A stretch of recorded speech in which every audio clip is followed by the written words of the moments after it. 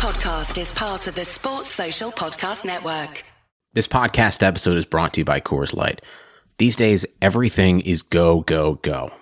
It's nonstop hustle all the time. Work, friends, family expect you to be on 24/7. Well, sometimes you just need to reach for a Coors Light because it's made to chill. Coors Light is cold lagered, cold filtered, and cold packaged. It's as crisp and refreshing as the Colorado Rockies. It is literally made to chill. Coors Light is the one I choose when I need to unwind. So when you want to hit reset, reach for the beer that's made to chill. Get Coors Light in the new look delivered straight to your door with Drizzly or Instacart. Celebrate responsibly. Coors Brewing Company, Golden, Colorado. Support for this episode is brought to you by Mrs. Meyer's. A delightfully clean home can make for a delightful start to the day. At Mrs. Meyer's, everything we make is inspired by the garden. With plant-derived ingredients, our cleaning products work like the dickens, leaving your home sparkly clean and your to-do list tackled in no time. So bring a little bit of the outside inside your four walls and bask in the wonder of a garden from the comfort of home. Mrs. Meyer's, rooted in goodness. Shop now at mrsmeyers.com. For Chelsea fans everywhere, this is the ultimate football app for you. For match highlights, interviews, and the best Chelsea videos and podcasts. Download the free CFC Blues app now from the App Store and Google Play. They could break here, Chelsea. This could be the moment. Frank Lampard for Chelsea. It's Carvalho to his right. Lampard for the title. Lampard! It's 2-0. It's Chelsea's championship. And 50 years of waiting have come to an end. It's Lampard. Comes out to Essien! Oh my goodness. Classic counter-attack. Here's Didier Drogba. And now get down the middle. Drogba goes. Scores! Stretch it. Mix it on when you do. Stretch it. Chelsea 2, Arsenal 0, and Didier Drogba has Drogba in the centre! McCoy just came from the ground and went forward. Now going back madness. None of it can go. Make sure you get it. Stretch it. Make sure the money you drop it. This one must have came from. If I say that it's going to be a little thing. What do you mean, man? I sound like this guy. Which guy? I don't even know what he on. Let me sip my tea. Can't take me for a month. Man, I then jump down back. unbelievable. Madas. Well, as possibly bleak as this. Drogba! Madas. Never ended up in McDonald's. And I haven't had a trophy in a long time. Not the sport that I played for the Gunners. He done it! The greatest night in the history of Chelsea Football Club. European champions. Hey there, man. I'm good. How are you? I'm good. I'm a little bit worried about Corona. I'm not gonna lie. I'm one of those people that I'm a happy country. I can go get everything. But I hope you guys are cool. None of you got it, right? At the moment, yeah. Denmark's on lockdown, so I think I should be okay. Yeah. The thing is, you don't even know when you got it. But let's talk about Chelsea. We had quite a good week. So obviously our last game we played Everton, and it was, I think, one of our best games of our season. And Anu, since we haven't heard your voice in a long time, tell us what you thought about the game. What did you like about what you saw? I like the freedom and confidence we're playing with. I like, obviously, for me, the highlight of the most recent games has been Gilmore. I think that was just the standout that everyone saw, whoever watched the game and whoever's been on Twitter, on social media. Yeah. But I think Everton let us play with such. I think they had a shocking game, to be honest. But yeah, it made a good change because it's been rough. It's been rough, Chelsea fan for me this season, I feel. But it was a positive change, so I really enjoyed it. First time I was probably jumping off my seat. It was really nice. There's something about Chelsea when the sun's out that we just play better. I don't care what manager we're under. Like, we usually have a dip when it comes to winter. And I feel like the good thing is the sun's back out. That was probably our best win in a while. Jermaine, I'll move on to you. in terms of Everton, in terms of the lineup, I know it's not just Everton, but just recently it seems like the old boys are coming back out. Like I call them, especially with our attack, I call them the Expendables. So you know, like that movie, it's the old dudes. Yeah, they're bringing all the old dudes back, and obviously they're going at the end of the season. So I call them the Expendables. So we had Giroud, Willian, and Pedro. So I'm taking it you watched the game.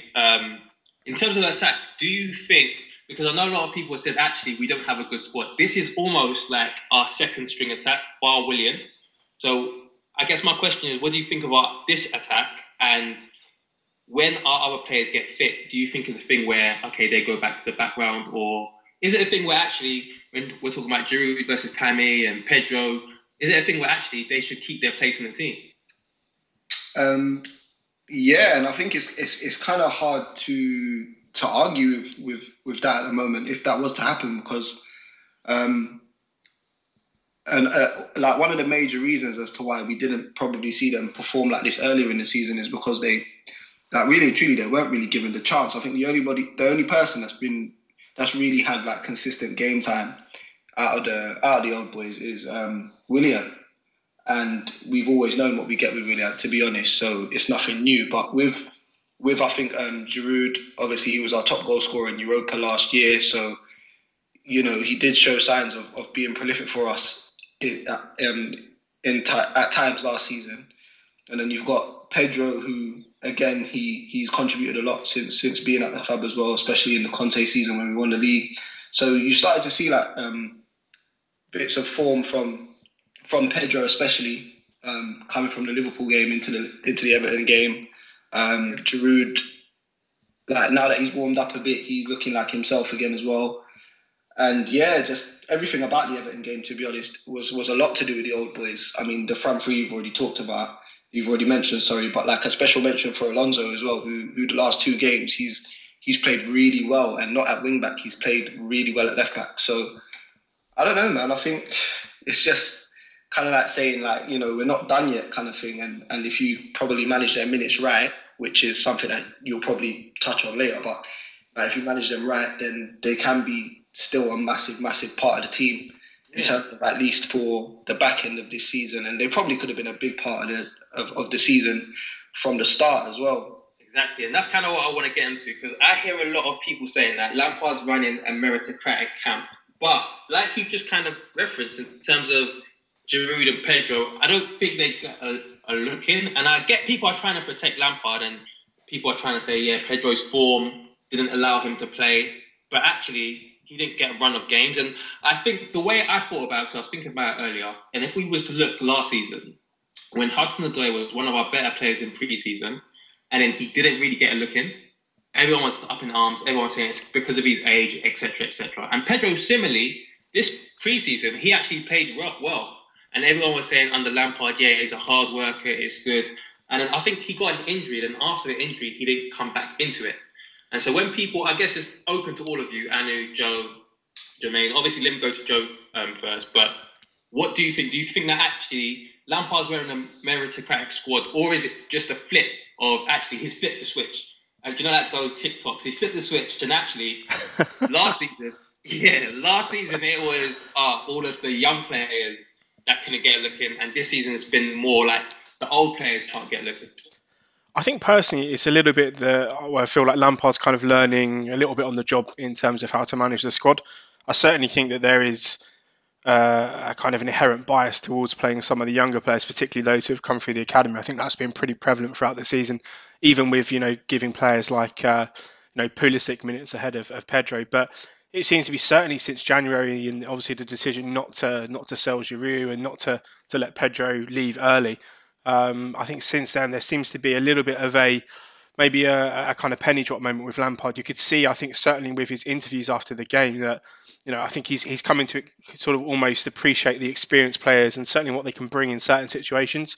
So for me, I mean, I'm not sure. I think there was definitely a bias, certainly you could say at the beginning of the season, but I think post-January and certainly the past couple of games, with the way Pedro and Giroud in particular are performing, even Marcos Alonso, who was frozen out a bit sort of earlier in the season, I think maybe Lampard hopefully has kind of learned a little bit from some earlier mistakes, and going forward, I still think that for someone who me is pretty much like a youth fundamentalist who wants all the young players to play, I still think that you need a core kind of a veteran experience in the team, because certainly in times like this when it's difficult and you need to sort of win games and you're kind of looking to close out the season, experience does count. So I'm glad that he's kind of sort of realised that they have something to offer, and I think certainly in terms of what Jermaine said, that they've been really, really fantastic, in terms of their contributions the past couple of games. And you know what? I'll ask you this though, because we have injuries. So do you feel like Lampard's made a conscious decision to bring back the Expendables, the old boys, to give him a chance, or is it just like he's got no choice because he's bare bones? No. So I think you're right. I think it's because he's at his bare bones, and I don't think he would have played if Giroud and the older boys if it wasn't forced. And I really think that Lampard's inexperience has shown throughout the season, because I think he's because he was employed to come and use the youth because of the transfer ban. I felt like he was so stubborn and stayed with that. Because I remember early in the season when the French manager Deschamps was kicking off about Giroud, he was very stubborn about it, saying basically mind his own business, etc. But in hindsight, Deschamps has proved him right, because Giroud, from his most recent performances, has proved why he should have been playing. He should have been rotated with Tammy. 100%. Tammy's been overworked now. Tammy's now in trouble. And that's the inexperience that Lampard has showed here. And as Joe said, completely true. He's learning on the job. I do feel Lampard does get extra leeway as a manager, especially at Chelsea, the way we handle managers. He doesn't get the same treatment because he's Lampard. When I criticised him early on, even some of my friends were listening, they were coming at me. And I was just like, because he's Lampard. And it's like, what? Why is that difference? We would say the same thing if it was a foreign manager from anywhere. So why? Because Lampard, yeah, but the club comes first, surely. So if he's not doing it right, you've got to let him know, not because he's Lampard and doing it wrong. So I think he has made crucial mistakes in that sense, but it is good to see that he's learning on the job. Whether he'll acknowledge that in an interview and say, put his hands up, I don't think so. I do think Lampard has this slight stubbornness / arrogance about him. That I don't think he would acknowledge it, but I do think it's forced. And now, because it's forced and it's working, he will have to stick with it. There's no real choice. So, are you saying that Tammy comes back, what happens for you, Anu? Do you feel like Tammy comes straight back in, or Tammy has to earn his spot back? Giroud becomes number one. Do you? I think Tammy still stays number one. However, I think that sub comes a lot earlier with Giroud in. And if Tammy doesn't score, for example, remember when Tammy was on the one of not scoring? Yeah. No sense of that was ever going to be changed. Whereas if that was now to happen, you swap that. See, you put him under pressure. Yeah. And then you might even learn that Tammy will play better. The whole world knew that Tammy wasn't going to get dropped. Yeah. And not that it went to his head or anything, but I think it's obvious, and everyone says in the game of football, when you have someone up your bum, do you know what I mean, putting pressure on you, you're going to be looking over your shoulder. That's how the best teams in the world perform. And two World Cup players every position. So. Yeah. And when it comes down to it, a lot of the time Lampard was saying, Tammy needs help, there's no help. When actually the help was there, we've seen it. Now, I think I can speak on behalf of everyone in the squad. Anyone that disagrees, please pipe up. But I feel like the fact that we've got Lampard in charge, and Lampard cares, like we haven't had a manager that we know for sure cares about the club long term. So that's why a lot of the young players haven't been playing. You can tell they've just come in. They haven't really thought they were going to be here long term, so they haven't been trying to put things in place long term. Lampard actually cares passionately about the club, and he wants to put things in here long term. So I think most of us actually want him to do well. And when people are listening to the pod saying, why are you criticising Lampard, you don't want kind of like yes men around you and just telling you everything's fine. Now, obviously, we've just got opinions. They might not be right, but actually, if we've got an opinion that we think he's doing something wrong, I would prefer we'd all say it. Like, in fact, I think that's the better thing for like the club in general, like just to hear all opinions. But back to the old guards. So obviously, we've talked a little bit about Giroud staying in, Pedro as well. I guess, do you feel like he should stay in if Pulisic comes back Hudson comes back, or do you feel like he gets dropped? Basically, I just want to kind of know, do you feel like, is it just are they a temporary fix, or do you feel like actually they need to keep their place until someone displaces them? Jermaine? Yeah, no, I think even going back to the thing about like Tammy coming in and Hudson and Pulisic coming in, I think they need to work for that spot back. I think like you look at the two teams that they played and the performances that they dropped on in both games. I don't think like the other winners and in Tammy in himself, even though he's got 15 goals, I think if you look at the overall performances, I don't think they've done enough to be able to just say, I'm straight back in the team. Like nobody for me has really done that throughout the season. And this is even including, I know Barkley's not old, but it's also including him as well. I don't think you can just come into the team now and just say, yeah, I'm starting again. Because if you look at what Giroud has brought to the team over the last few games, I just feel like they look a lot more solid up top when we've got the ball in the final third, especially when we're trying to build up play. I think Pedro has shown a lot of his class in terms of the runs that he's making beyond the defence that he's playing against. So there's a lot to learn from Pedro, Giroud, Willian, like in terms of what to do as a winger as well. And the only way you're going to learn that is not always in training. You're going to also learn that through watching them in game. So these like our young wingers have still got a lot to learn, and I don't think they can just come back into the team straight away after performing like they did against Liverpool and performing how they did against Everton, which you've already said is one of our best performances this season. Yeah. The football that we played against Everton was also probably some of the best football that we've played this season, including like I think it would probably how many times did we cross the ball in that game?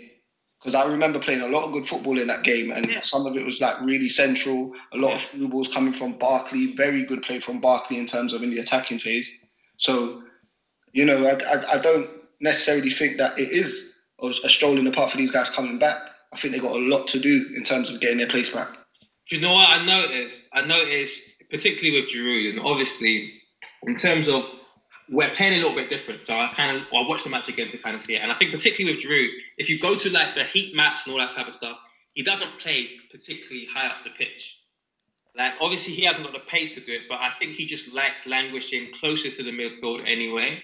And I think the good thing about that is actually, obviously when a ball comes up, he's winning a lot of knockdowns and headers. And when he's doing that, he's got a lot more players in and around him to win it. But also what it means is because he doesn't play too close to the defence, the opposition defence kind of push up. And that means there's space in behind. And obviously that's good for Giroud to pop it to Willian, to pop it to Pedro. So I think in terms of that, like that's helped us kind of get through. And when you're talking about Barkley through balls, there's space to play through balls. And obviously like with Tammy and Mount, I think when they was part of the attack, they were just pressing high all the time. So actually there was no space to get people in behind. But yeah, does anybody else kind of have anything they've noticed with this attack, or we'll move on to the field? Yeah, I mean, the thing with Giroud, and I kind of look at this as Drogba, when Drogba came back for his second stint at Chelsea, they have this kind of innate ability to just have this like most insane ability to hold the ball up. I have no doubt now that if you put Drogba in a Chelsea shirt, he'd probably bring people into play and the ball would stick with him. I think it's the same with Giroud. And I think, again, if I'm Tammy Abraham, going back to what Jermaine was saying, the one area of play that I think he has to drastically work on is his ability to bring others into play, and both in terms of his hold up, both in terms of the way that he interacts with players that are either sort of coming sort of near him or beyond him and stuff like that. So, I think that ability that Giroud has to actually sort of retain possession and actually encourage players to, as sort of Dan was alluding to get closer to him, to get further up the pitch. When we're not kind of just trying to get the ball wide and get crosses in, because if you're trying to play central, quite often, particularly with a centre forward, you need someone who can hold the ball. You need someone who can actually sort of bring others into play. And actually, I mean, he gave Van Dijk absolute fits, in terms of how he was trying to play against him. So, again, if I'm Tammy and trying to get back into the team and trying to figure out ways that I can step my game up to another level, I've just got to watch Giroud and look at how he uses his body, because Tammy's a big guy. He's not like he's 5'5". He's tall, he's physical. But for me, that's the next step. He's got to learn how to bring others into play and be the focal point, not just the finisher.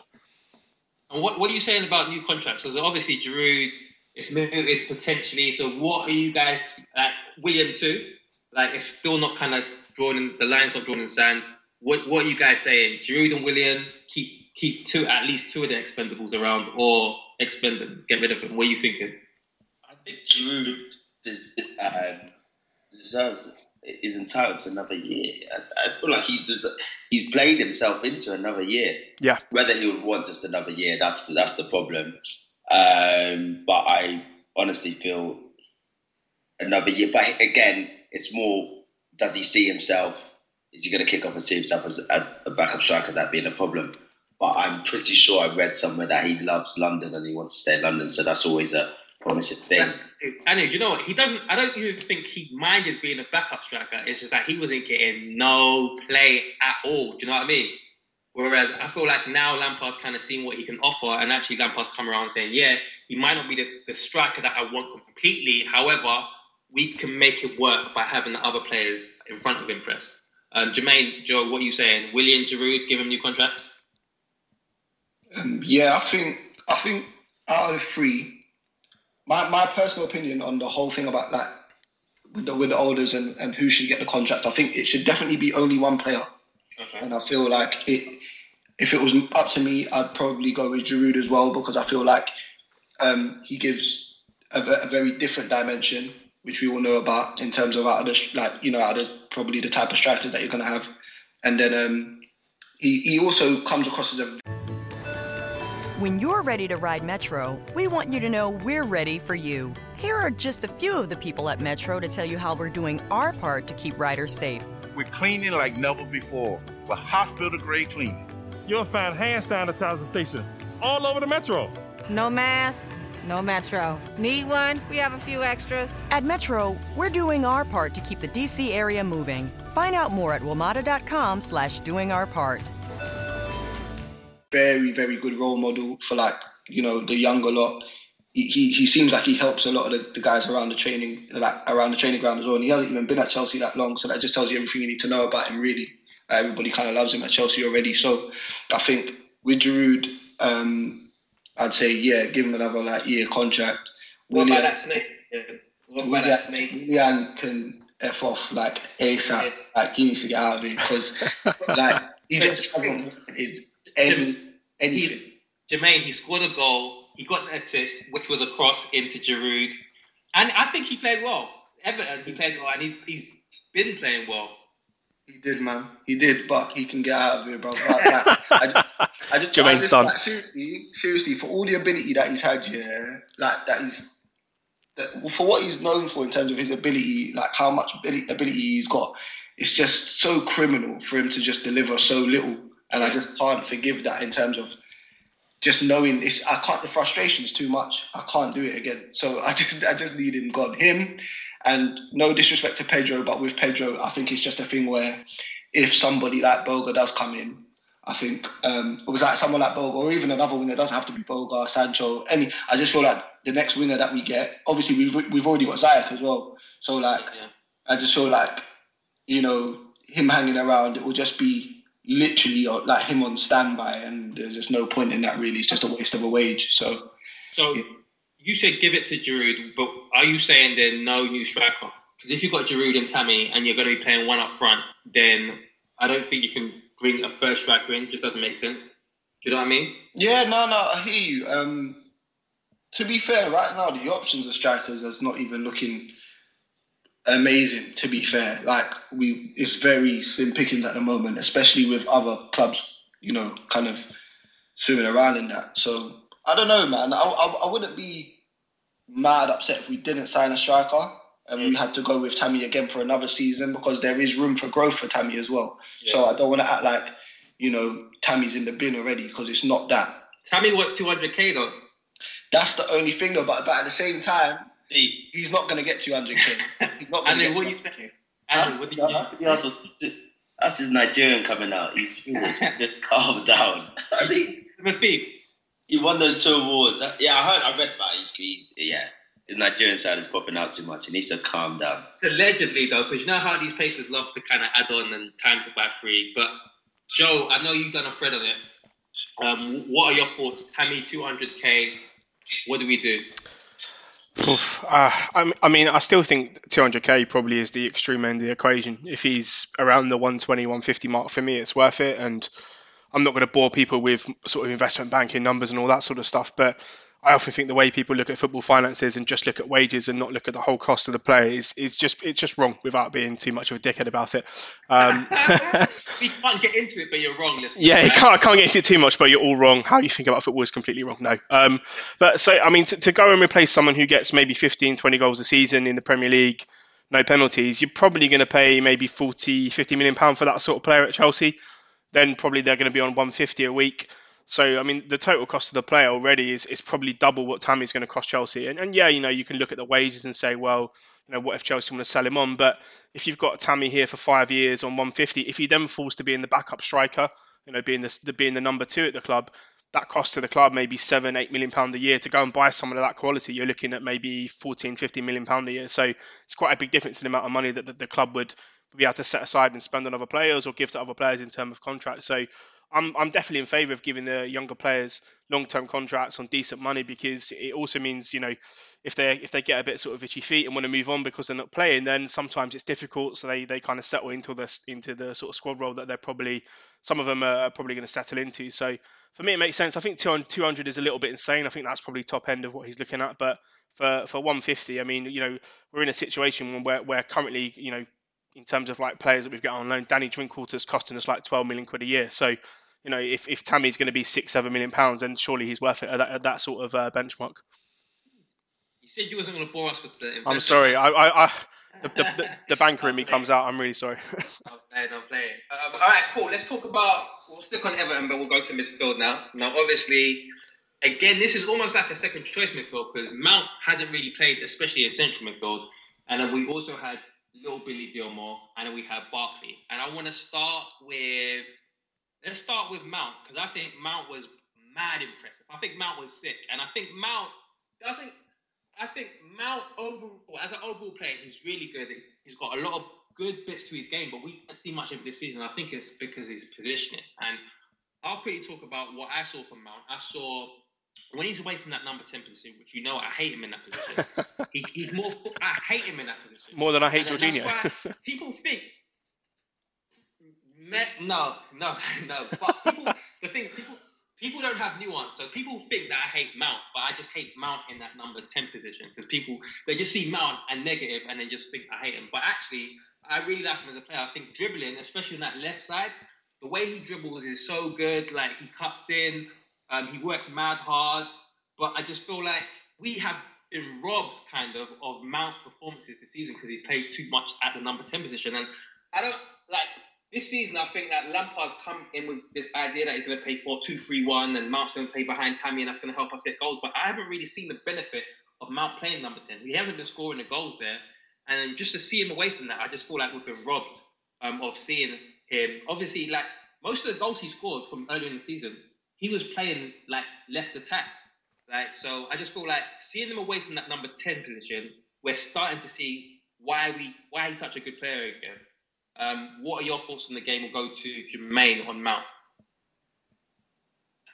I thought he's since the break, really, he's had a very good run of form coming back. He looked fresh.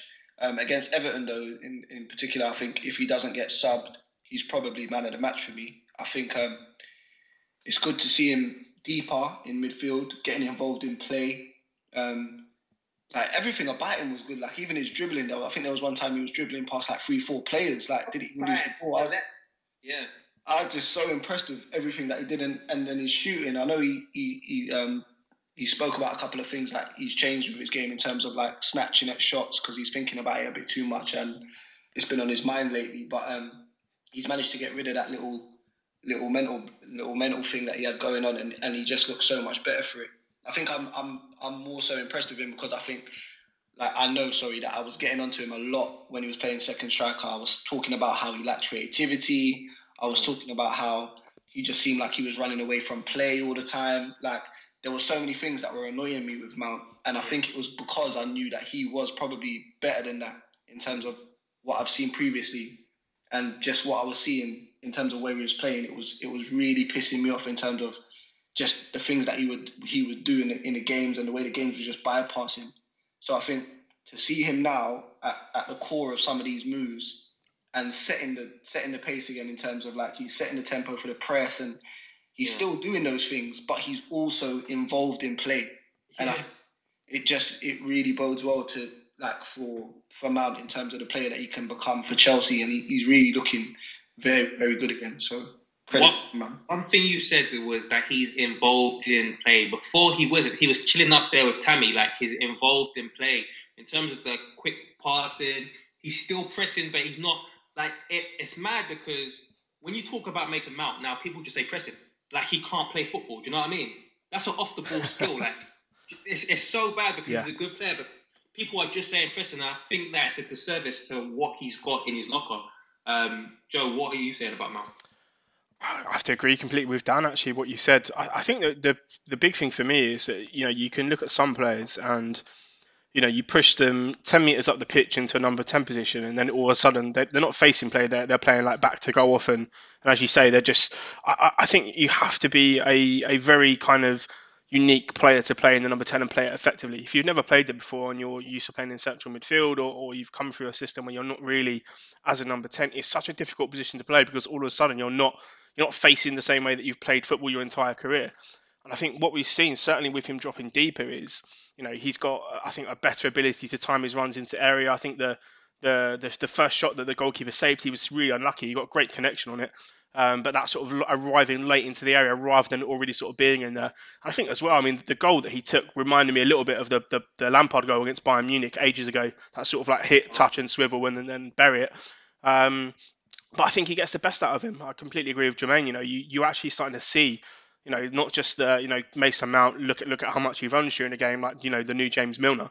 You're starting to see a guy who, great touch, great feet. I think some of the passing and some of the moves that he was involved in were fantastic. But, get him facing play and get him actually involved in the game, bringing him deeper. I think you're really, really starting to see the best out of him. And hopefully now, I think the comments that he made about his own game afterwards as well, I think for me were really positive because it's not often you hear young players talk about themselves in that kind of reflective tone, saying that he was chasing goals and that sort of stuff. He was talking about himself in a critical manner. Yeah, which is great to see. You only improve if you're going to sort of really look at yourself in that kind of, through that sort of prism, and you don't often hear young people speaking about themselves like that. Like publicly, he was speaking, and what he was saying is, and I think that like young players on social media, they see all this stuff, and obviously after a game, we've got people that overly criticize and put red X's over people's faces, and they took a screenshot of Mount in one of the last games where like he shot when he should have passed it, and so he was self-critical because when it comes down to it, it would have been I think it was to Giroud, it would have been a clear goal if he passed it. But one thing I will say is that I don't think Mount, even deeper, is that much of a creative player. I still think Mount is a shooter, and I don't think it's a negative thing. That goal that he scored, that how Chelsea are. The fact that we scored that goal, that set us on the right pace. There was a chance I think Everton had, and if they scored a goal, it could have been a whole other story. But the fact that he scored that goal, that kind of set the story for the rest of the game. And I think in a team that lacks shooters, it's good that we have a shooter in Mount. The shooting isn't bad. I think it was just that he wasn't involved, like Jermaine said, he wasn't involved in play too. And I think don't kill Mount for shooting. Like that's what he does, that's what he brings to it, and that's why he scored that goal. But I'm just glad that actually he's involved in play too. Anu, do you have anything to say on Mount before I ask my next question? Just like, but when he was in Chelsea youth, he was a box-to-box midfielder, wasn't he? He was never a 10, was he? No, he never played 10. He was always like a number 8. I even see him play like holding midfield, quite a bit. So normally a 6 or 8, yeah. Yeah, they're just saying all over the shop. I don't understand. I've never really quite got where this sudden love to be this 10 was, or the creation. He's had a position that he's built, that he's played with, built, developed in, and I'm not sure why he's been set to be this number. Why? Be creative, but also going back to your point, Dad, in terms of because he could shoot. Yeah, but so number 8s and number 4s can't shoot as well. They can still shoot. That's what I mean. You don't force it. I feel like this 10 has been forced, and because he's consistently overplayed by Lampard, again, poorly managed player, because he's his boy. I feel like that's why there have been flaws and drops in his performance levels. He's been played way too much, overplayed. And I just, so a few factors have been off with him. But I really think he's going to be a good player. He's going to be class. I just think this is a season where he's finding his feet at Chelsea.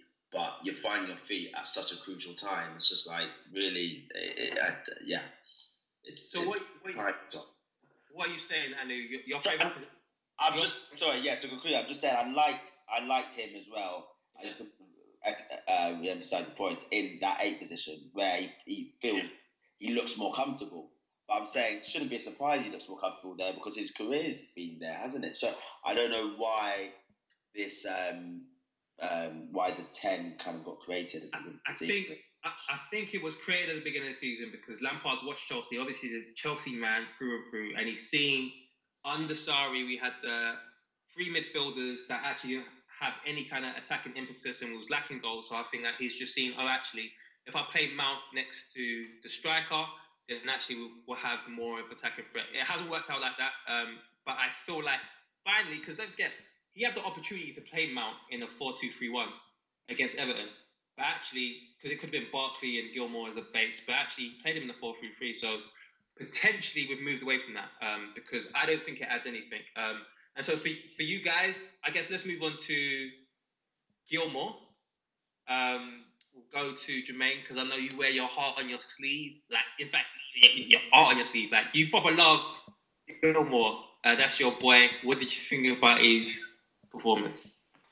Oh man, wait. I don't know, man. Like watching that kid, play against Liverpool to begin with was crazy. But then I think I was more impressed with Everton just because I think it's so hard to follow up a performance like the one against Liverpool. It's so easy for it to just look like a very average performance, and sometimes you don't even follow it up with a good performance. To be fair, when you're that young, but he like just delivered again. Like, and I think not the first goal, but I think the second one for Pedro. Yeah. I think the start of that, just the way he set the tempo for that move in terms of it, like it was played into him, and then like the quick turn just to play it forward, like the urgency in terms of his part in that goal, just set the tone for the move, and then from then on it was just one touch, and then back of the net, and it's just like we've been crying out for moves like that throughout the season. Really, that's what we wanted to see, and I'm not saying it's just Gilmour that is the reason for it, but Barkley, Mount. Yeah, exactly. Barkley, Mount, Gilmour, and it's like, I don't know, man. It's just something about this kid. Like when he's got the ball, you feel so confident that something good is going to come of it. Like as soon as he gets the ball, but I don't think it's something that we haven't seen. Not everything that he's doing is things that we haven't seen Jorginho do. I definitely don't. I didn't ask you about Jorginho. I asked you about Billy. Whenever you talk about Billy, I know. But just quickly on Billy, before we come to Jorginho, what are the good things? I know you talked about a good moment, but what about the good things about his game in general against Everton? So I think the things I like about Billy, I like his urgency to get the ball moving forward. I like the fact that he has got a little bit of bite about him in terms of, even though he's small, he's willing to proper battle in there, like proper. He doesn't care that he's like 5'0". Do you know what I mean? Like he will battle out with Richarlison, which he did. I think he lost the ball against him, then clamped him to get the ball back.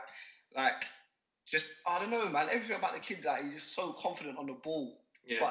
But he's also like on the pitch, telling people, pass it here, pass it there, give me the ball, like quickly, give me the ball, like let me do what I can do on the ball. And he doesn't care how old he is, he doesn't care how much experience he's got. And he points to places for them to pass the ball to, right? Yeah, elite pointing, bro. Elite pointing. You need that.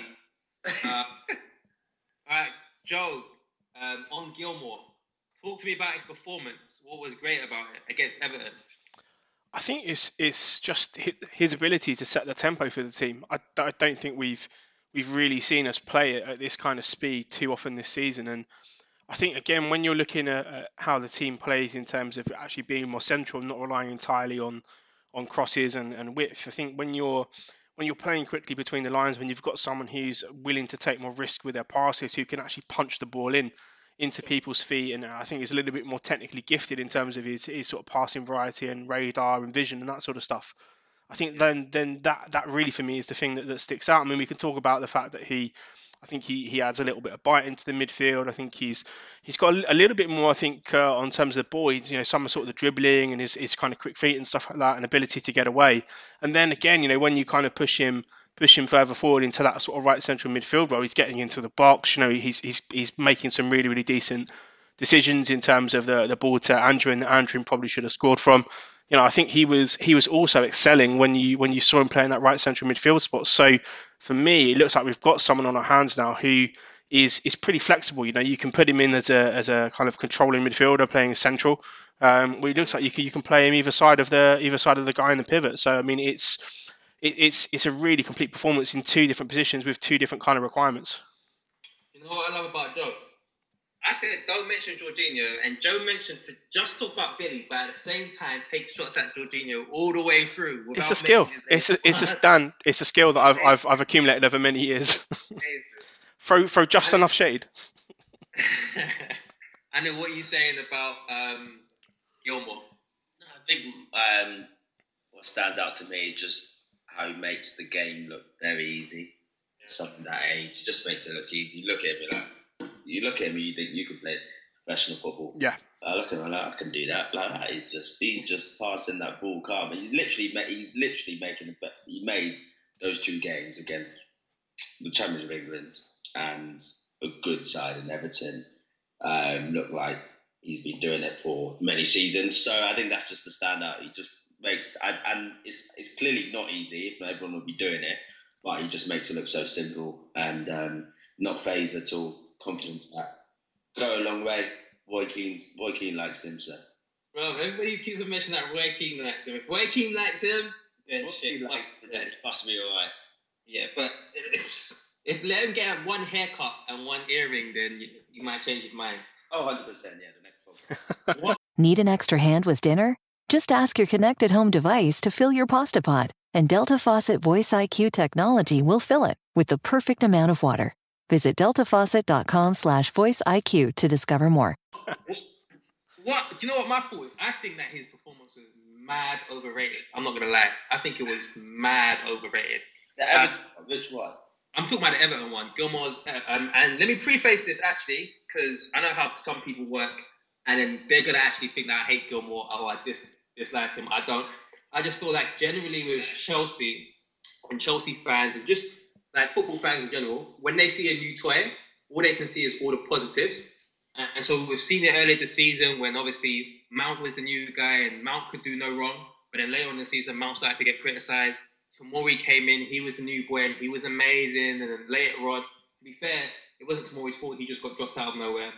But we saw with Hudson-Odoi, when he came back from injury, he's amazing. And then the most recent one is with Reece James, he's amazing. And obviously, the more you get to see these players on the big stage, the more that these negatives start getting pointed out. And I think with Gilmore, I think Jermaine said that he thinks that Mount deserved man of the match. I think Barkley should have been the man of the match. I think he was the best player. But I think I think Barkley was better than Gilmore. I think Mount was better than Gilmore. And I think Gilmore, for me, because I watched the performance again, Gilmore, one of the reasons why I actually think we played better with Gilmore is because with Jorginho and when Reece James came on, it was similar. They kind of demand the ball a lot in the central positions. So the ball's constantly coming through the centre. But I think one weird way that we played there with Gilmore is Gilmore doesn't demand the ball all the time. He's happy for the game to be played around him.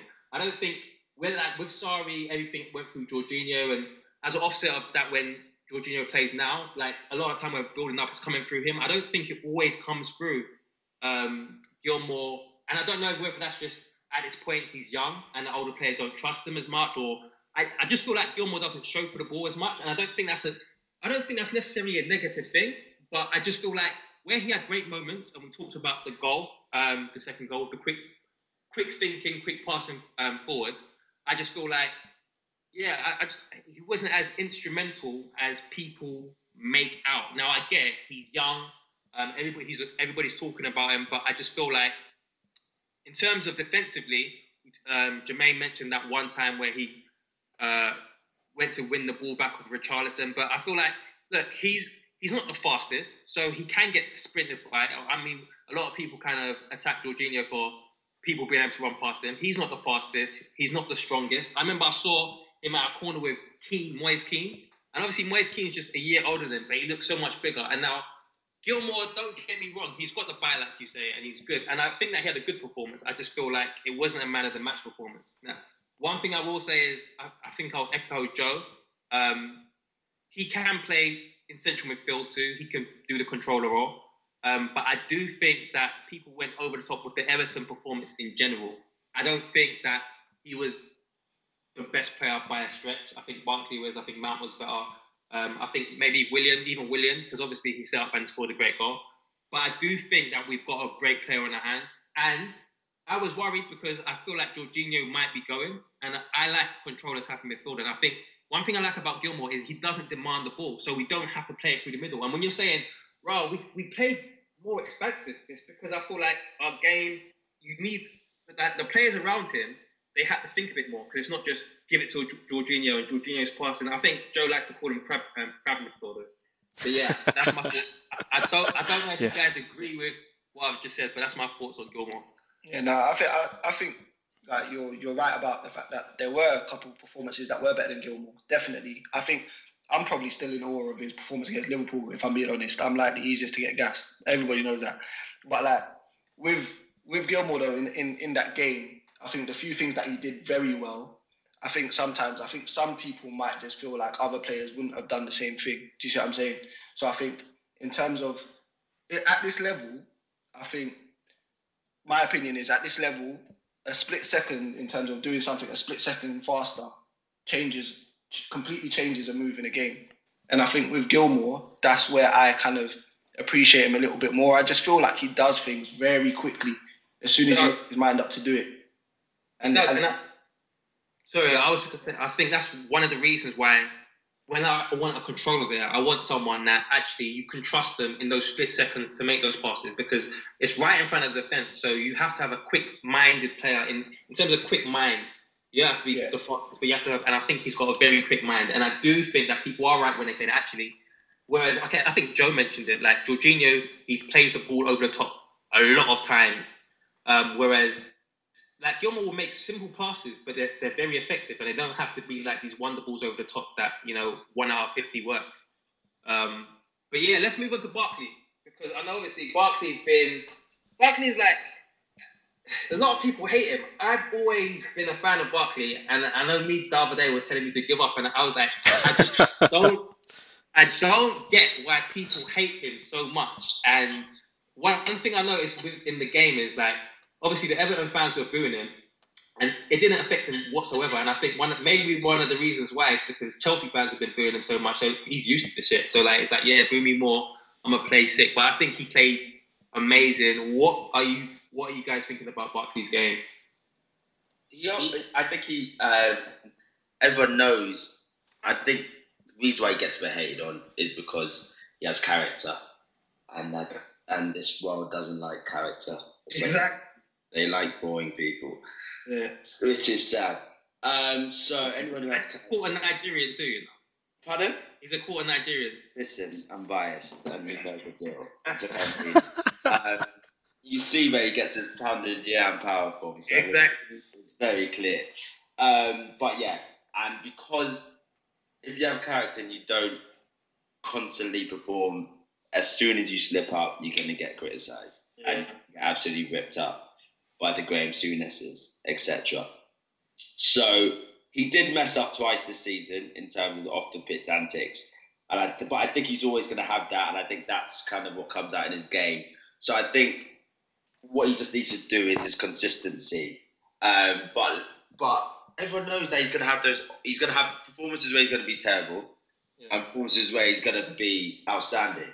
But I think that comes with him, and I don't mind it. That's the kind of players that they're out there. When you're going to get those on performances, that's fine. But would you rely on him on a big game when you know it's all on the line? Let's say if you were to get to the late stage of Champions League, it would be a difficult. You'd have to maybe argue, maybe not. Would he be disciplined enough to be good defensively and do what the game plan is. It's a tough one, but I think you've got to keep him as long as you can in any squad, and he will just do magic every now and again. I mean, I think he was quite good defensively against Everton. I think he's one of our most complete midfielders in terms of. I know a lot of people said Mount in central midfield. I still, even from that left central midfield thing, I see him as an attacker because I feel like you're more likely to see Gilmour and Barkley back defending than you are to see like deep defending than you would see Mount. I think there was a couple of times when they were putting crosses in and Barkley would just come out of nowhere and just get the ball. And obviously it's against Everton, so maybe he had extra impetus to do it.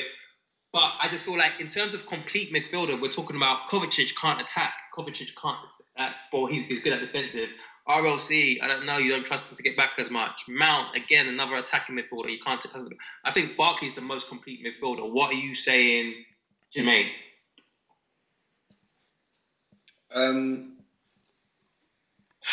With Barkley, it's just so weird, man.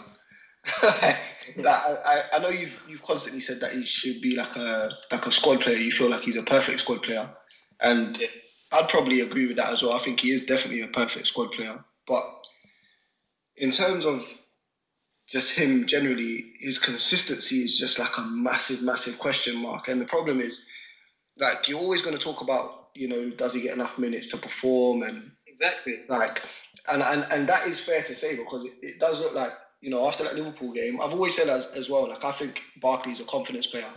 And after that Liverpool game, that run and that, him scoring that goal, I think after that, Lampard has always shown confidence in Barkley. I think even from the beginning.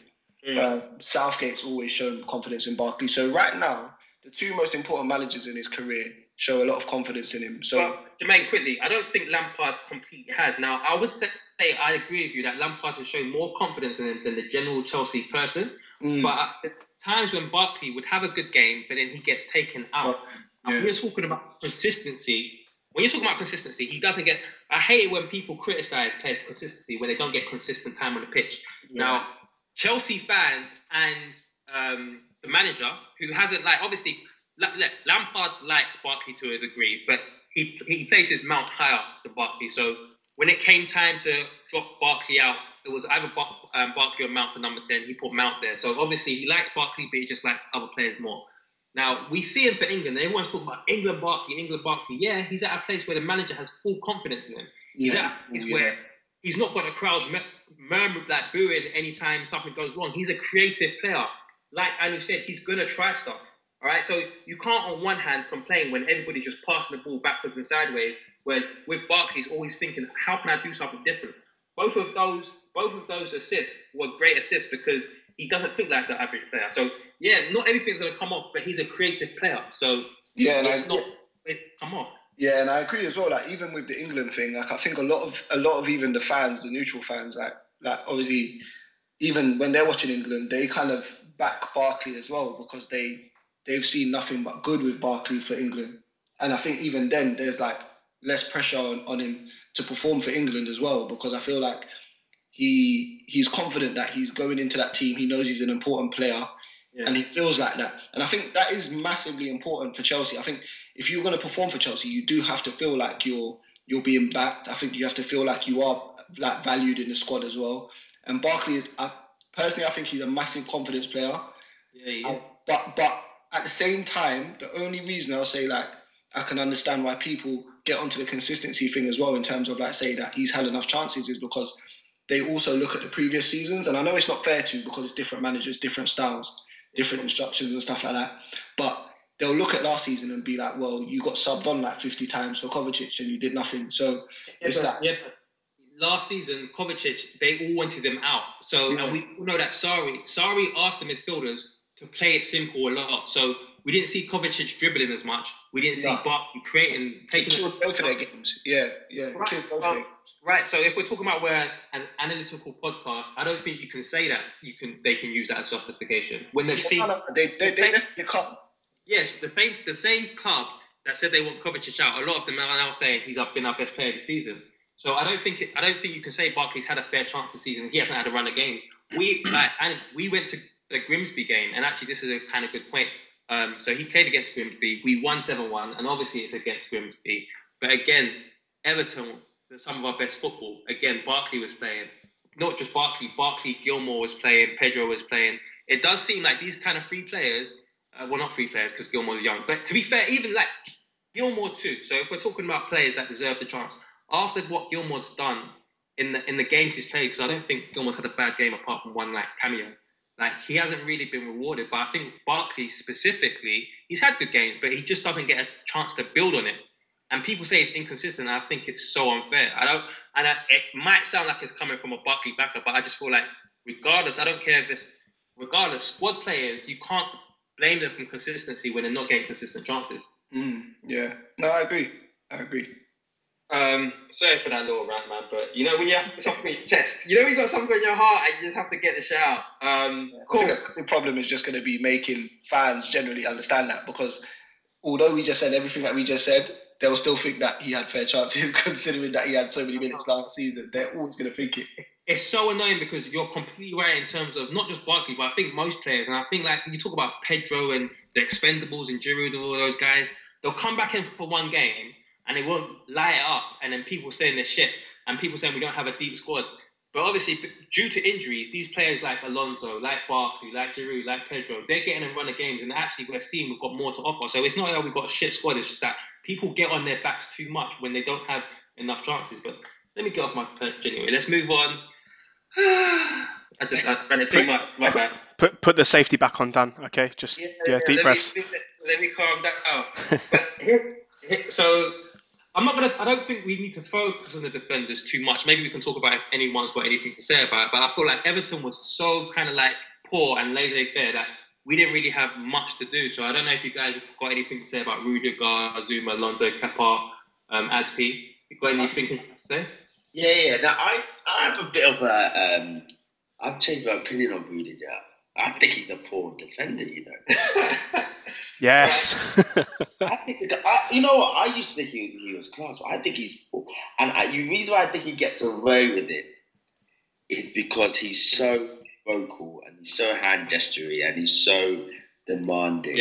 Like he's like clearly the big dog in the changing room. That he just shouts all the time. He does. And it just overshadows his mistakes.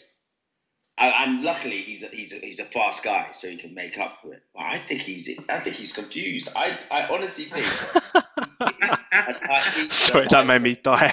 The back is a real problem. We built our back four around him, so and I think that's why we got. And then we have the players around him who aren't really that confident as well in terms of the Aspins and the Zoomers. I think Zoom's been okay, but they're not too confident. But then looking at him. And then it's like a bit of the blind leading the blind, and there's no hope actually. There's no hope. So they need to do some serious work in the summer. Yeah, every corner or free kick, I can't even look. It is painful. It is painful watching us defensively, and I think it's just actually key to that. Yeah, deceived us. Deceived us. What I was gonna say is the fact that we've changed our backline so often. I am not comfortable with these four going into next season because it doesn't seem like Lampard's confident with any two. And I think it harms us that we haven't got a stable backline. So I want him to buy whoever he wants just so that we can have a stable backline. So we can have a two that stays. Obviously, we've got like form comes into it, but we just need some stability in the backline. And I think actually in the Everton game, I don't know what Jermaine and Joe you thought. I think Rudiger was quite good. I think he dealt with them okay, but I do think that I echo what Anu was saying in terms of, he's not it, you know. Especially as the experienced defender, he's not it. Yeah, sorry, I wasn't referring to just the Everton game. I was, I know. I've been away for a few weeks. I was just letting it out. Yeah. That was something you wanted to get off your chest. Yeah, I was quite early. All right, cool. So we had Broja come on, we had Andrew come on. Joe, what are your thoughts on the cameo and what do you think in terms of long-term impact on the Chelsea team? Yeah, I think Tino was a bit excited when he come on. I think that was also quite nice to see. The fact that he tried to sort of do a 35-yard volley with his first touch was kind of a little bit indicative. You know, had a few little kind of wobbly moments, but I think once he settled, then I think you saw some of the quality that he has. And one of the things that, for people maybe who don't watch academy football and aren't familiar with him, he's not a left winger. So, if you're kind of judging him, he's staying out wide or he's not making the right movements and stuff, like the guy is a very, very classic, like number 8 box-to-box midfielder. He's just being played out wide for sort of his debut. I thought certainly when he came deeper towards the end of the game, there were some nice moments that he had. But just a really, really positive thing for him, and someone that I've kind of mentioned multiple times really, that someone I think is probably going to go on and become a pretty top player. I think he has all of the skill set. He's obviously got the physical ability already at such a young age, but great feet, great eye for a goal. Really, really creative player. Very vocal, a leader. He's the captain of the FA Youth Cup team at the moment. So I'm very, very sort of positive on where he goes in his next step of his career. And it looks like, at the moment at least, that he's potentially signing a new deal. So that's great news for us. And Broja, I think, was, for me, quite interesting because he obviously had his sort of welcome to the Premier League moment where I think it was Holgate absolutely launched him sort of up into Rose Ed almost in terms of the first tackle that he had. But he is a pretty interesting prospect because the more that people will watch him, and again, if you're starting to watch some FA Youth Cup games, like he is like the Albanian Diego Costa is the best way to sort of describe him. And always lazy comparisons to older players and stuff like that. But his style, the way he runs, the way he moves, his aggression, his ability to finish, I think he's certainly one to watch, because if you're talking about kind of focal point strikers and spearheads and guys who link play and bring others into play, I think he's got more of that skill set than Tammy has. So I think that for me is something interesting to look at. If Broja is a guy that they're looking at long term as the guy that can lead the line, can score the goals, can bring people into play, I think he's got a little bit more of that kind of old school Costa, Drogba skill set than Tammy has. But I think, again, another one, great moment for him to come on and get his debut. And you could see, certainly for both of them, that it meant an absolute ton to them. And I think that's eight debuts for Lampard this season, which I think is the club record as well. So, the youth revolution is definitely truly well and alive. You know what I love about Chelsea fans? Like, you can't mention a new young player without throwing someone older under the bus. You know what I mean? Like, I'm obviously you're not throwing Tammy under the bus, but obviously, like, whenever there's a new young player, they're gonna get compared to someone else. But yeah, Broja, like we talked about before, if Giroud stays around, have him free. Perfect. Options. Yeah, absolutely perfect mentor for him. Yeah. All right. So yeah, I want to talk a little bit about the players who didn't play, because it seems like this is the trend that it kind of seems like to me. Correct me if I'm wrong, but it seems like if Chelsea lose, then the players who didn't play in that game, they're the. Today's episode is brought to you by Clorox. When it counts, trust Clorox the same way we trust essential workers to provide the care they give to us. Families trust Clorox to give them a safe and protected home. Our community heroes trust Clorox to keep places like hospitals and grocery stores disinfected. So I know I too can trust Clorox to provide my home with a safe environment at home we can all enjoy. So I have a story for you, Amanda. With Clorox, there's one thing I definitely use it for every single time before I step into my vanity van. I love the entire place disinfected because that's where I keep my makeup. That's where I get ready. That's where my clothes are. That's sometimes where I take a nap as well. So, I can use it all over, like, time of need. So, it's been really, really, it just keeps everything super clean, and I feel super safe. For me, it's important to share with loved ones and the public in general how they can give the most care for their loved ones, especially during times like these. I mean, with the pandemic going on, with COVID going on, it's just great to be extra sanitary with all the items that are around you, caring for others, and, just wiping down the door handle after you use the bathroom, or wiping down so important. The toilet handle. Don't forget the toilet handle. So remember, when it counts, trust Clorox. And they're amazing, and they should come in, and everybody else is poor.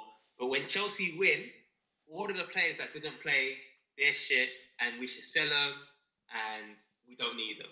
So in the chat earlier today, we don't have Palumi on, but Joe, you had an interesting conversation about Kovacic with Palumi. Yeah, I'm proud to bring up. And you stated that our alleged best player of the season, you don't think he was, and you think he's a crap player, and you think he's overrated, and you feel like we played better overall. Am I lying? No, you're not lying. No, and it's something I've said quite often about a number of players. Yeah.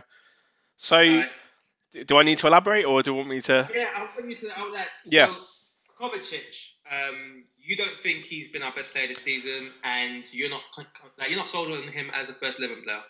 So I think he, for me, is like your perfect, like a basketball analogy, like your sixth man, your kind of guy who can come and step in.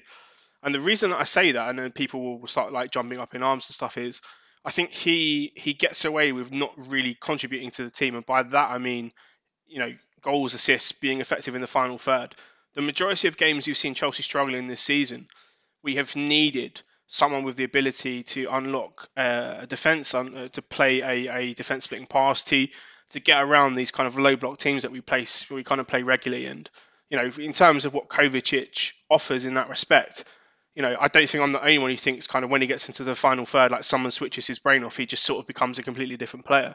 So they're kind of this overhyping of someone who, he's incredibly neat and tidy. I think he's great at retaining possession. He's great at dribbling through midfield. But for me, this season, what we've lacked in those key moments, in the moments that we're talking about in games that we've lost or have been close games, is someone of his technical ability should, for me, be a lot more of a impactful player. And by impact, I mean, being creative, scoring goals, doing more with his ability, because it's not like he doesn't have, it's not like he's not a good passer or that he doesn't have great technique. So that for me is I don't really understand this obsession. I mean, again, he is absolutely great to watch in midfield, when he slides and beats and does all this fantastic skill in midfield, but it's like what happens after that, and for me, we've needed that more this season, and then we've needed someone who can dribble past three people in midfield and play a 7-yard pass. So Pels, who's not on it, he described your kind of rationale against Kovacic as peak reductionism. Anu, Jermaine, chime in, please. Do you agree with Joe? Do you disagree with Joe? Where are your heads at? Jermaine, go. Oh, Yeah, like for me, Kovacic has been probably one of my favourite players this season. And even when I watched him last season, I loved a lot of the stuff he done when he got onto the ball in terms of like the way he's so pressure resistant, in terms of the way when he did get a few chances to dribble last season and this season, when he has had the chance to play like quite freely, like I don't know, like a lot of the times when I watch him, his ability on the ball is amazing for me, but that's because I don't expect him to go and score or assist. So due to my expectations, I can enjoy watching Kovacic. I hear you. I feel like the biggest thing about the biggest frustration with Kovacic is only going to come if you do expect him to score goals and assists. Yeah. And I don't think Lampard has him in the team to do that. Now, fair enough, Lampard has talked about him getting goals, so I'm probably completely wrong in terms of that, because Lampard has said a numerous amount of times that he wants to see Kovacic go and get more goals. He's been talking to him about shooting and practicing with him in terms of getting shots off in attacking areas. But for me, I think a lot of Kovacic's work this season has been he's been really good in terms of when he keeps the ball moving, when he gets us up the pitch with his amazing ability to dribble past 2-3 players with ease. I think he's done a lot of good defensive work as well, which has kind of gone, I don't know if it's gone underneath the radar, but not a lot of people seem to speak about it. But I've seen him make quite a few very good challenges, like when people have been on a break against us and stuff like that, in terms of covering for a lot of players that have been very poor in defence this season. Yeah. So I think you play the right players in front of Kovacic. This was my little thing I said in the group, which just, it got lost in the thing because Pels and Joe were at it. So yeah, I didn't remember saying it, but go on. Yeah, but I did say, with Kovacic, I think if you do have, the Sanchos and Mbappes and all of them kind of guys in front of him, or you have in a free of midfield, you have, say, for example, your Jorginho or your Gilmour, and then you have Kovacic, and then you have someone like maybe RLC further ahead or a Mount, then you still get to see and enjoy Kovacic play, because he will give it to these players to let them go and do what they need to do. So cool. That's my kind of thing on Kovacic, to be fair. So Joe, before I go to Andy, do you retort? Do you have a rebuttal for all of Jermaine said? all of what Jermaine said. The only thing that I want to say is when people focus on the guy's dribbling ability and footwork and stuff like that, why does it stop in the final third? Like, I mean, what? So all of a sudden the guy can beat 3 people in midfield, but he can't beat a DM and slide a pass into a forward. I get that, but yeah. So that might be a question, and that might be like, why does it happen? But in terms of everything he's saying, he's actually bringing to the team in the other 2/3 of the pitch. Do you have a rebuttal for that, or? Yeah, I mean, the only thing again that I have when you, and this could be more of a Kovacic plus Jorginho thing, is I just think that they play too slowly. And I think that what you've seen the past couple of games is particularly, like, oh, look how Ross Barkley's playing and look how well Mason Mount's playing. But they're playing because we're playing infinitely quicker. It's not this lateral passing and this kind of very sort of sterile kind of possession that we have. It's playing at speed, and it lets others, kind of do their thing a little bit more. Yeah.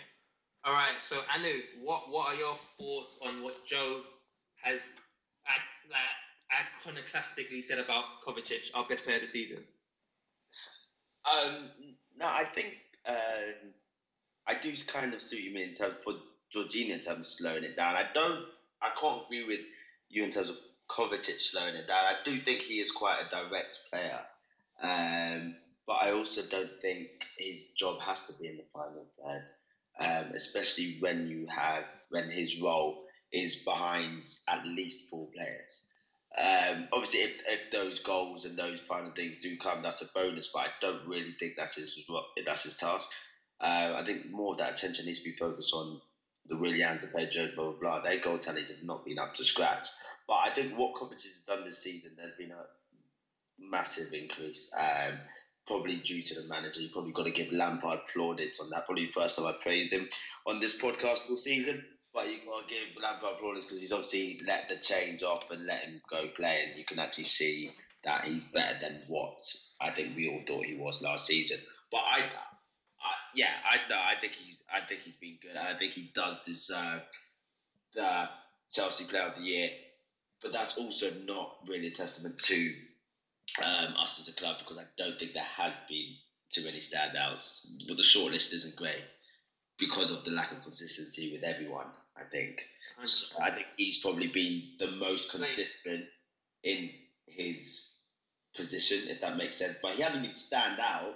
He's improved the most and been doing it on the best level for this season, really. So kind of a default. But no, he's been good. I've been happy with it. And Joe, do you have any words for Anu? I mean, again, I think that the fact that he's a dribble first player, but he's not a dribbler in the fact that Loftus-Cheek will cover infinitely more ground when he carries the ball through midfield. I think that's for me why I see him slow the game down, is that he'll beat 2 and 3 people, but it's.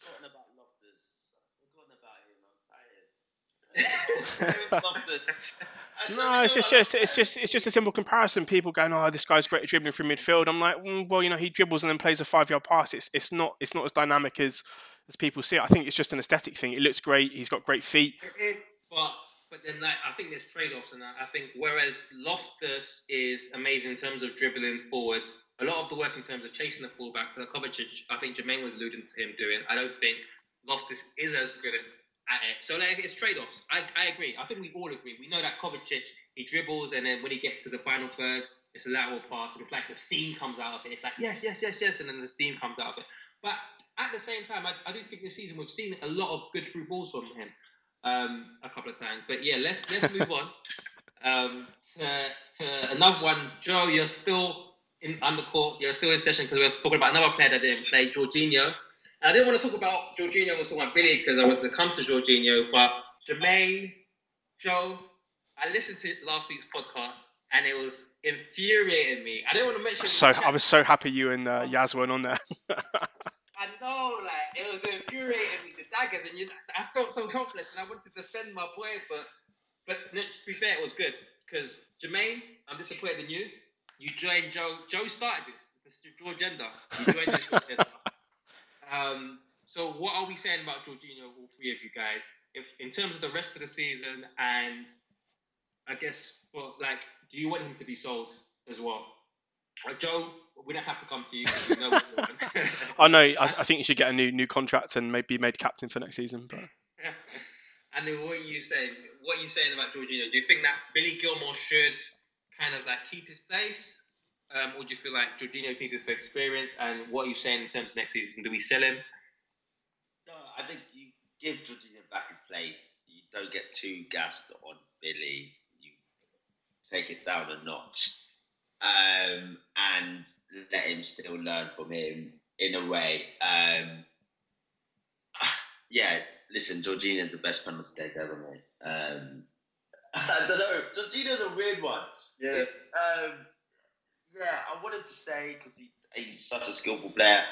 However, I do kind of echo in terms of you do get the sense he slows it down, but his vision and some of the balls he can do things other players can't. Yeah. Or key players like that, I think. So yeah, I'm here for him to stay next season, and he has to get his spot back as soon as he comes back.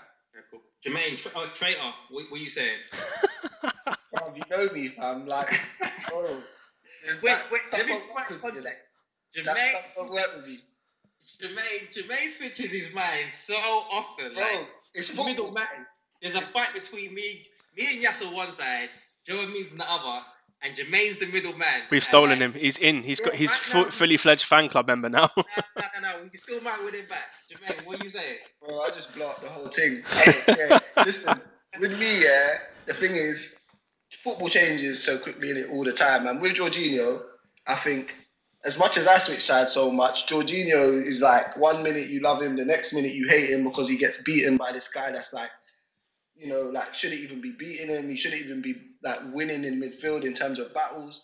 Like with Jorginho, I just feel like the league has been, I don't know, like it's just been a major problem for him in mainly the defensive area, and I've always been consistent about that. Jermaine, I'm on the pod now, so I can retort. Say my thing. No, all right. But let me just finish. Let me finish before you come. Cause I know you got like an essay waiting for me, and I know.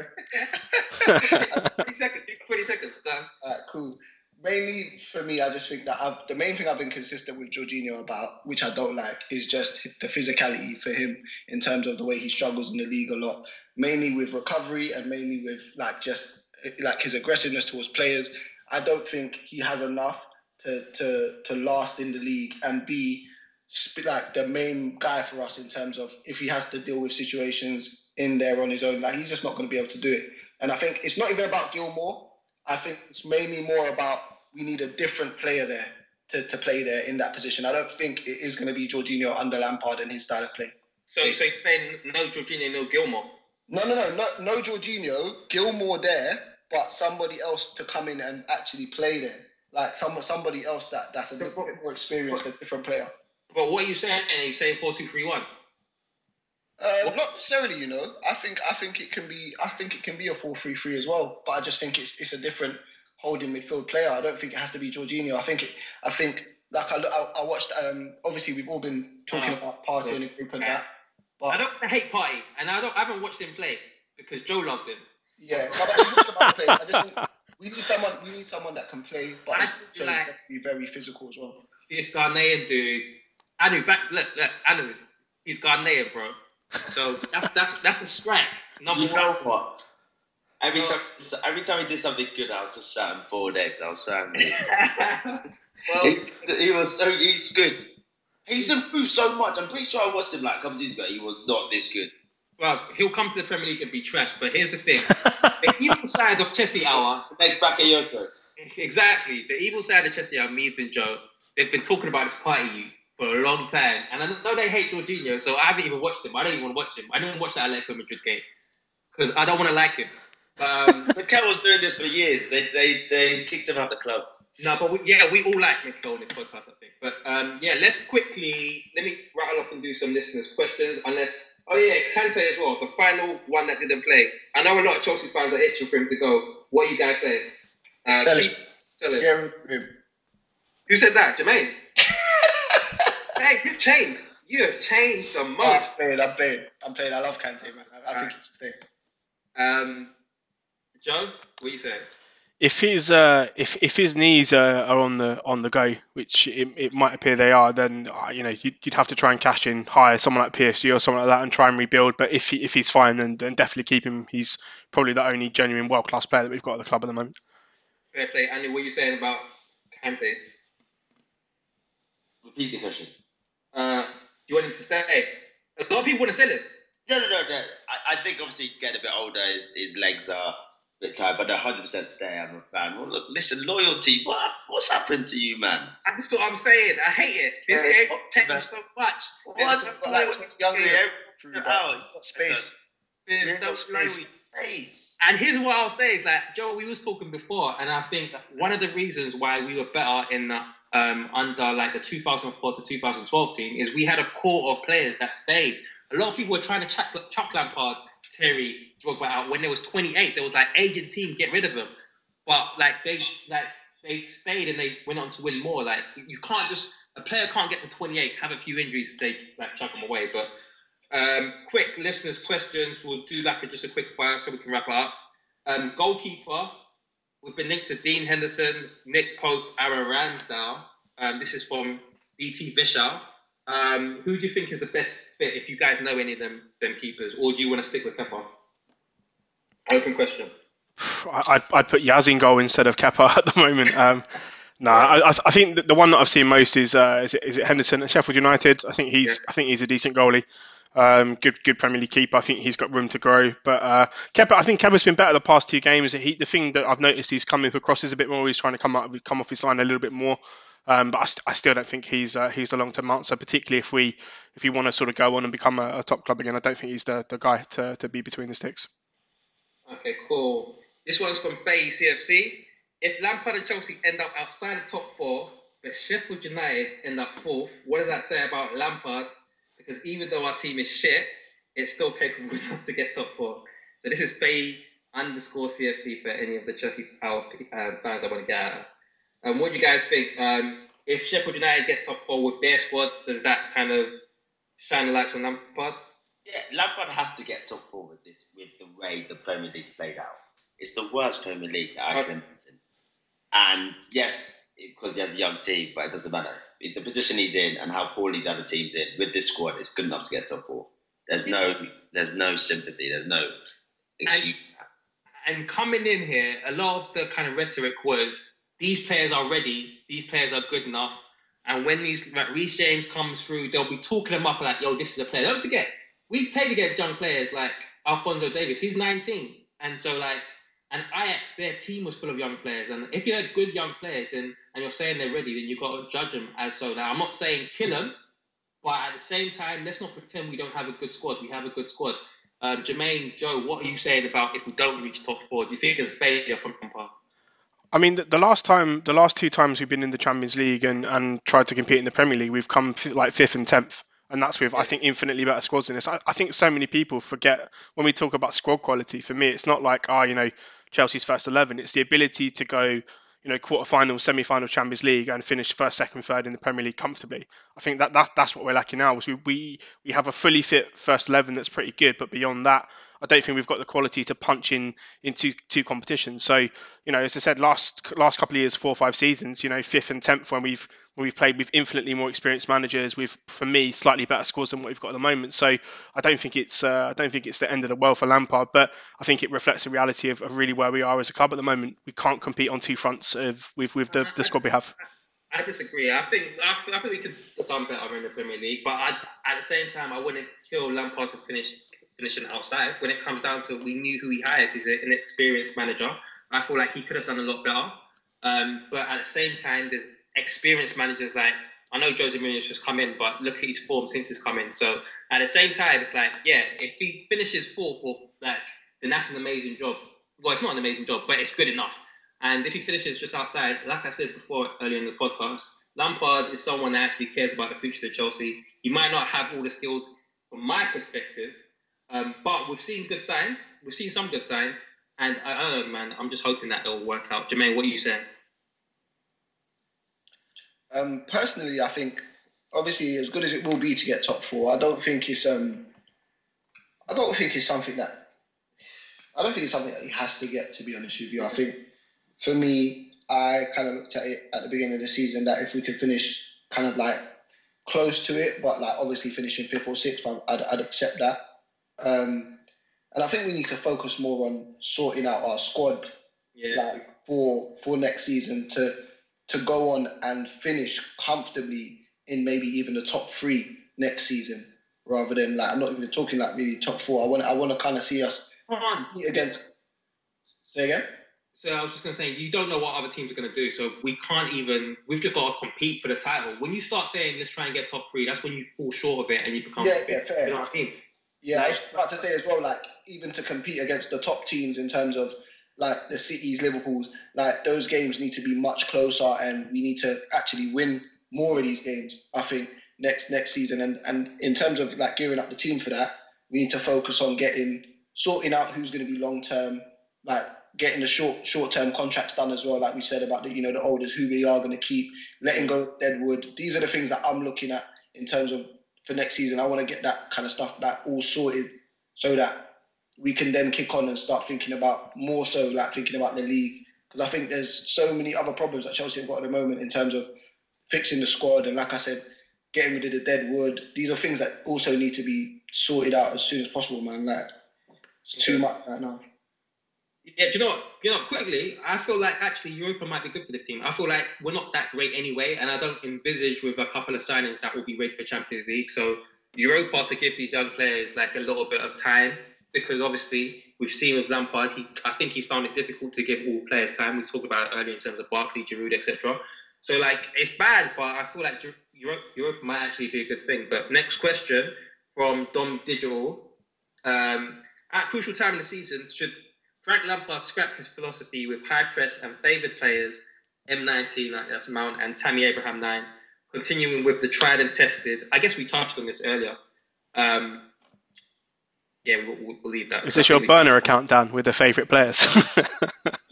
Well, we won't get into favourites. Would you want to see more of Gilmour in advanced midfield positions? This is from Manny_CFC. No. Just played in DM and then done well. That's okay.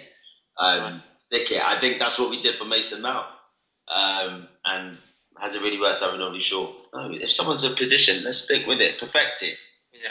I think as well with the Gilmour thing. I think a good thing about Gilmour playing that deep as well has been that I don't know if Lampard instructed them to do it, but when Barkley and Mount were playing, it felt like he was getting them like really close to Gilmour as well. I don't know whether that was because he was a bit conscious about Gilmour's size and the fact that he was young and he was new to the first 11 and that, but they did seem to be quite close to him a lot of the time as well. So yeah, that's what happened in the Grimsby match that we went to. Like, Barkley was almost looking after, like, and that's not like a slight on Gilmour, but I've seen it. Like, Barkley plays really closely. It looks like they've got a good bond as well. Like, but he plays real close to him, and it helps, I think, because like we talked about earlier, the quick passing is very quick between them, and it can kind of create those chances.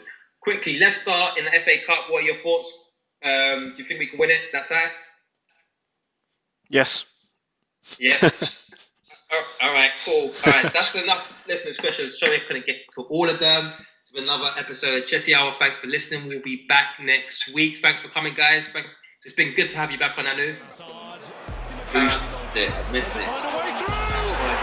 again, Joe. Thanks again, Jermaine. Guys, we'll see you next week. No worries. From Eden Hazard. Brilliant run by Hazard. Oh, that is absolutely phenomenal. That's more like Kante. They do threads on Twitter and ranting. Doing the most. True say that money is power, so when you get money, keep quiet and ghost. I remember when I shot my shot, but I didn't have guap, so I hit the post. But next time it's a golden goal. Need an extra hand with dinner? Just ask your connected home device to fill your pasta pot, and Delta Faucet Voice IQ technology will fill it with the perfect amount of water. Visit deltafaucet.com/voice IQ to discover more. Sports Social Podcast Network.